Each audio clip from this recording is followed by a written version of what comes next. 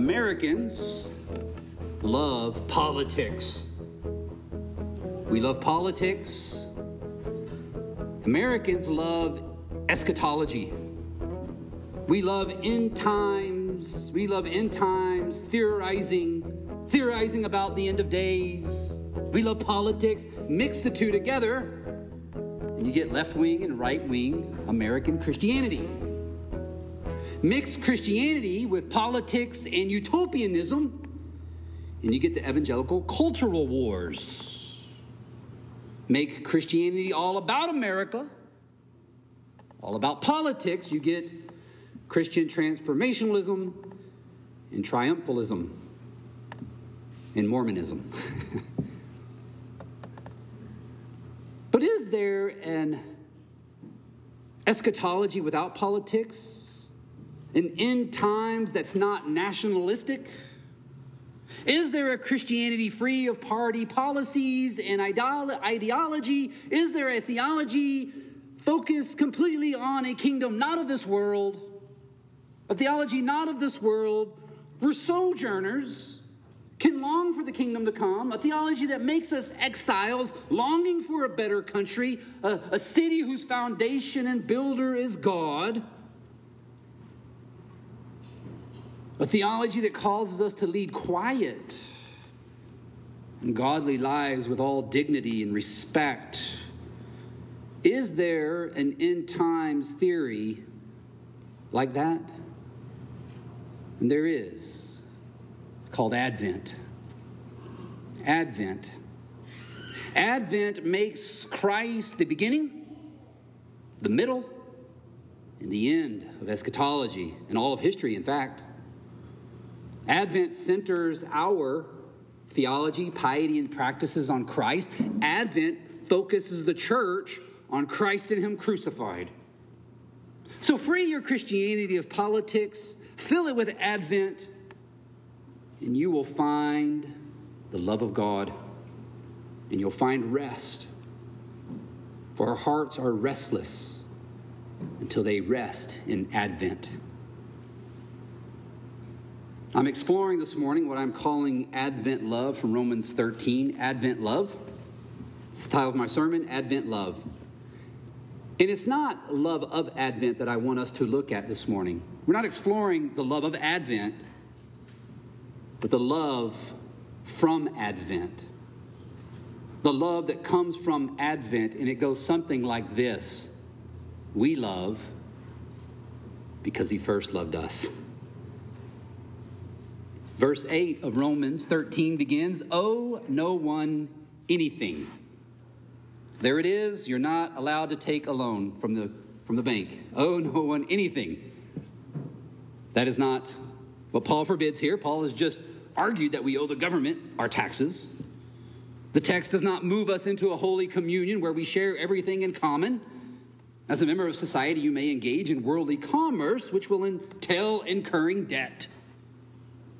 It's not that we incur debt, it's that we as Christians must pay off our debt per the terms of the contract. No, owe no one anything is hyperbole. It's a figure of speech. It's a figure of speech that makes this point, except, verse 8, owe no one anything except to love each other. The point is love. This figure of speech highlights love, Advent love. And Advent love, first off, we see is worldly. Advent love is worldly love. Owe no one anything except to love each other, for the one who loves another has fulfilled the law. The one who loves another. If you're confused about that another, love another, if you're confused about who that other is, I think Jesus' parable of the Good Samaritan sums it up quite well, right? It's love any and all who have need. Anyone who has a need, love. And this love that you share with neighbor, this love that fulfills the law, as it says, should be tangible. That is, the world should see it. Ergo, Advent love is worldly love. The world should see your love. It should be love for neighbor. Not just love for your own kind, right? That's easy. That's kind of selfish love. You only love your kind. You only hang out with your kind. But Advent love is worldly. It hangs out with all kinds, the kind that has need. Advent love is worldly. Second thing we see here is Advent love demands. Verse 9, for the commandments, you shall not commit adultery, you shall not murder, you shall not steal, you shall not covet, any other commandment are summed up in this word. You shall love your neighbor as yourself.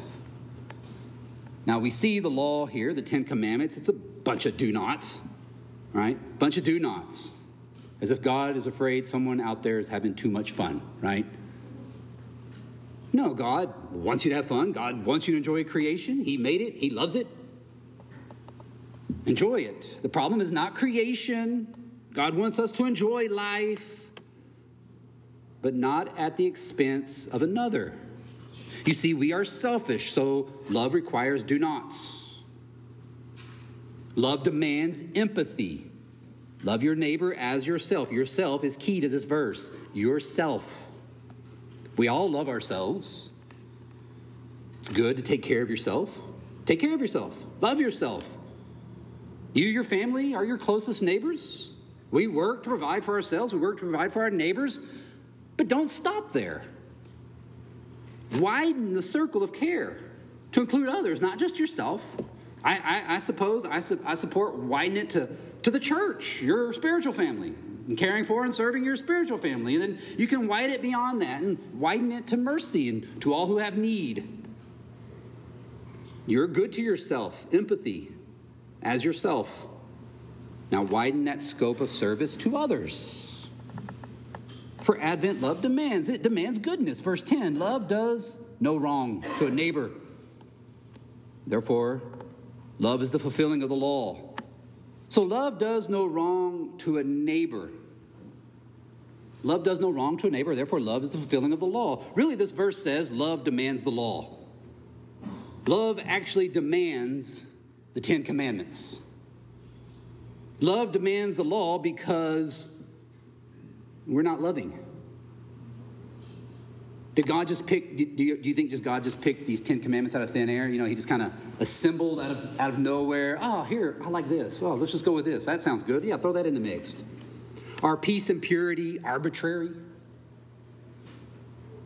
No, God is love, and love acts.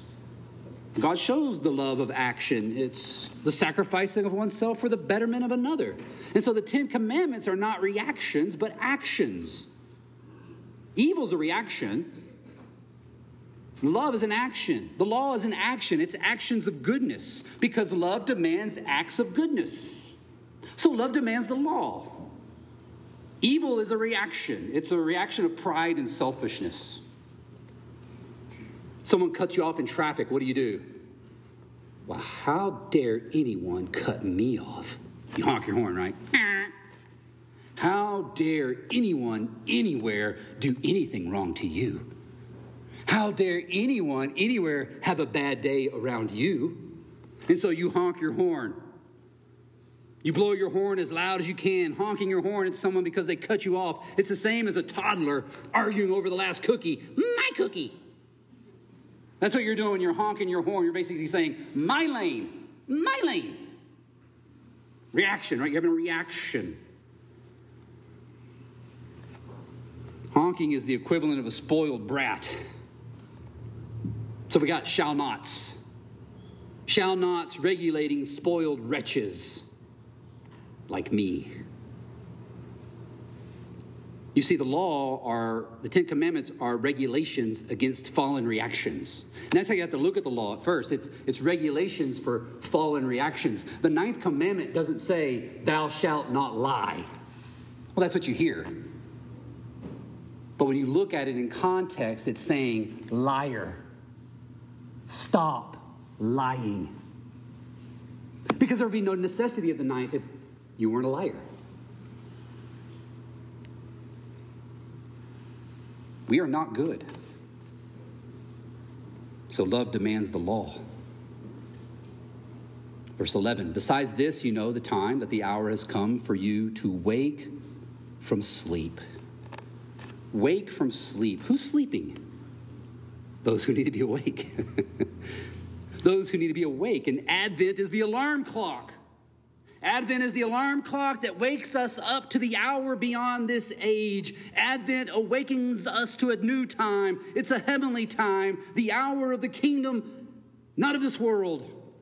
A time to seek the things above, where Christ is seated at the right hand of the Father. A time not to seek the things below, not to seek earthly, worldly possessions and passions, but seek the things above, where you are now seated.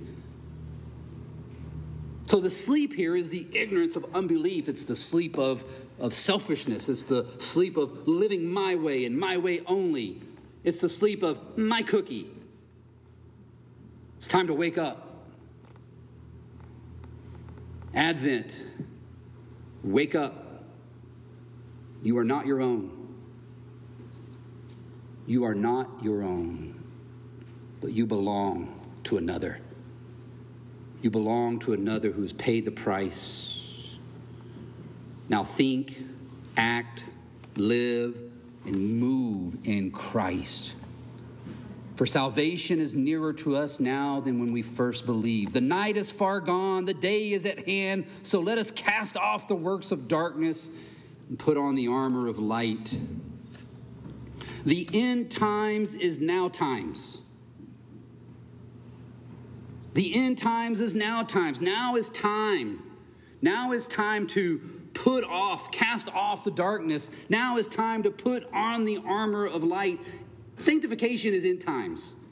End times is sanctification times. It's now time to put on Christ so that you can put off this evil world, this dead, dying world that's been already defeated. Christ has already crushed the serpent's head. He's already destroyed the serpent. He's already destroyed the kingdom of darkness. He's bound the strong man. He's now collecting the spoils. Now is the time to live.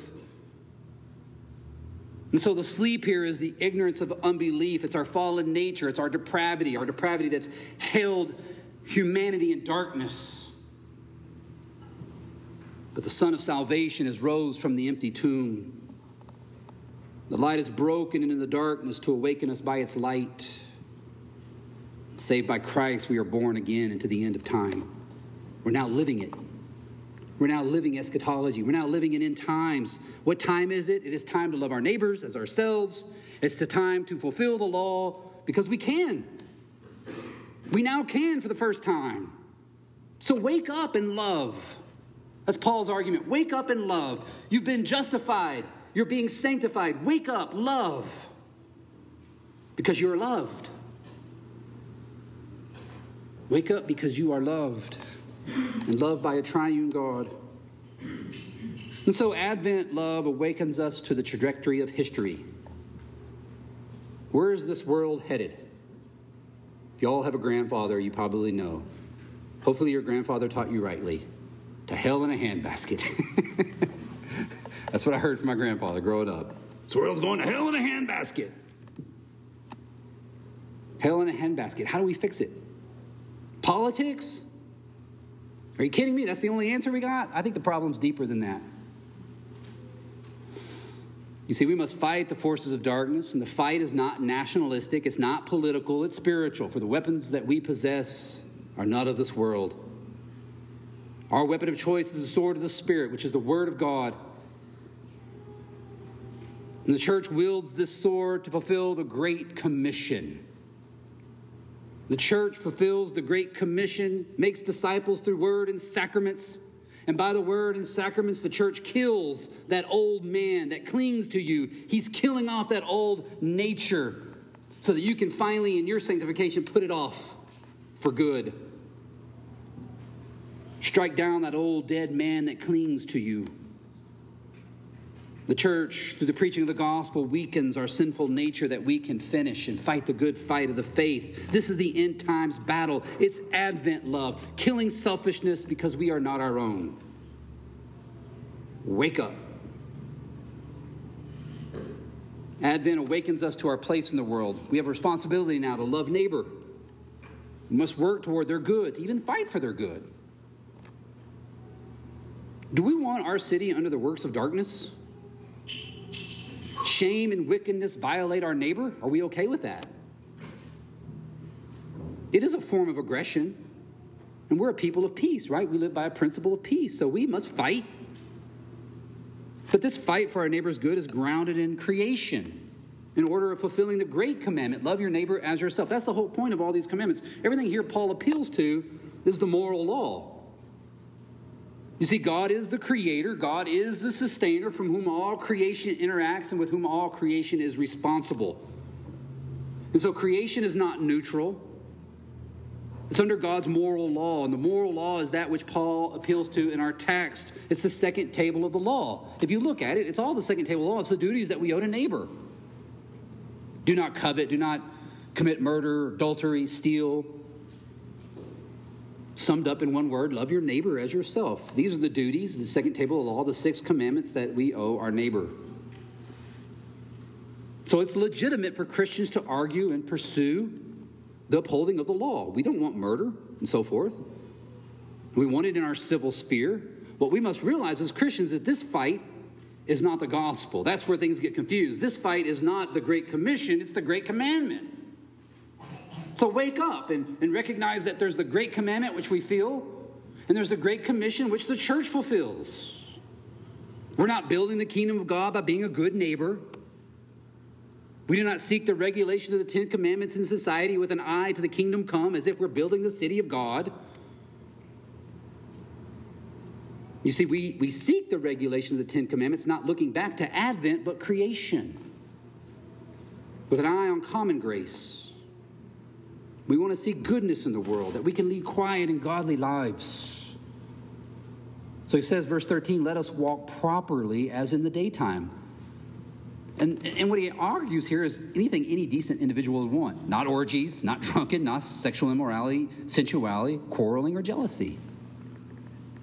Those are virtue or vices that all decent people want to avoid. There are common grace, natural law, virtues that all should seek.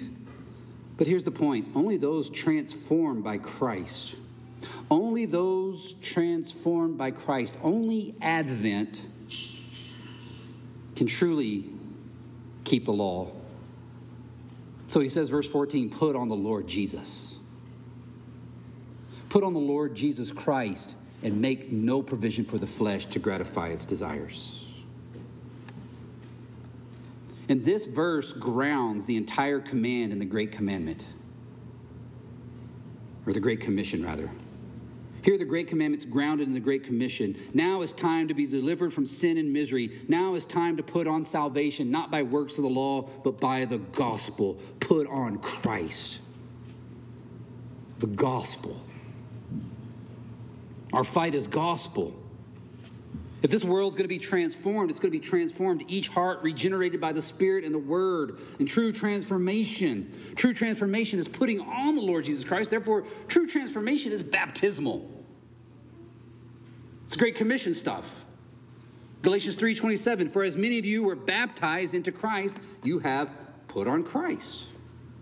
If you are baptized, you have been clothed in another. Clothed in an alien righteousness that is not your own. Clothed in Christ himself. We've put on Christ's righteousness in baptism that we can truly love. The baptized can fulfill the law. So instead of reacting, we are to act under our new nature.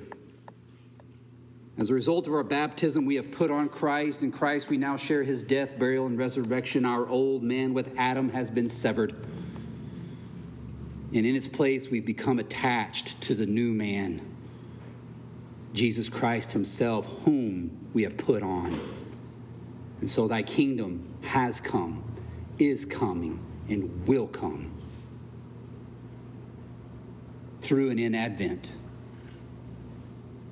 This is the end times without politics.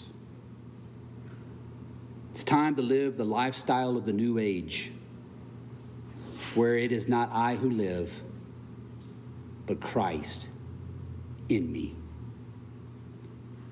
It's not I who live. We must move forward by the light of the past.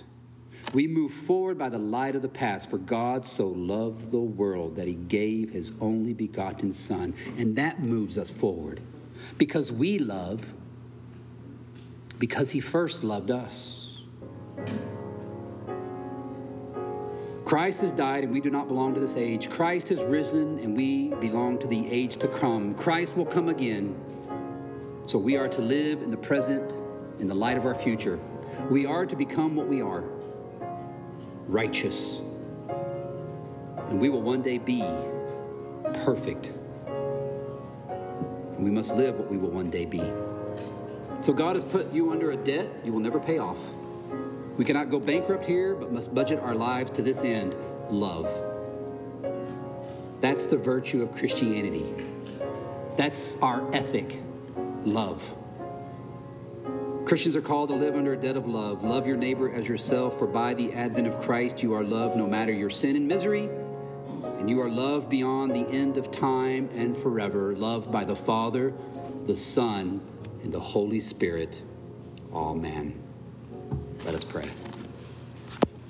At Covenant Reformed Church in Missoula, Montana, we sincerely believe God's Word and faithfully teach it. We invite you to worship with us on Sundays at 10:30 a.m. and 6 p.m. For more information, please visit MissoulaURC.com. That's MissoulaURC.com.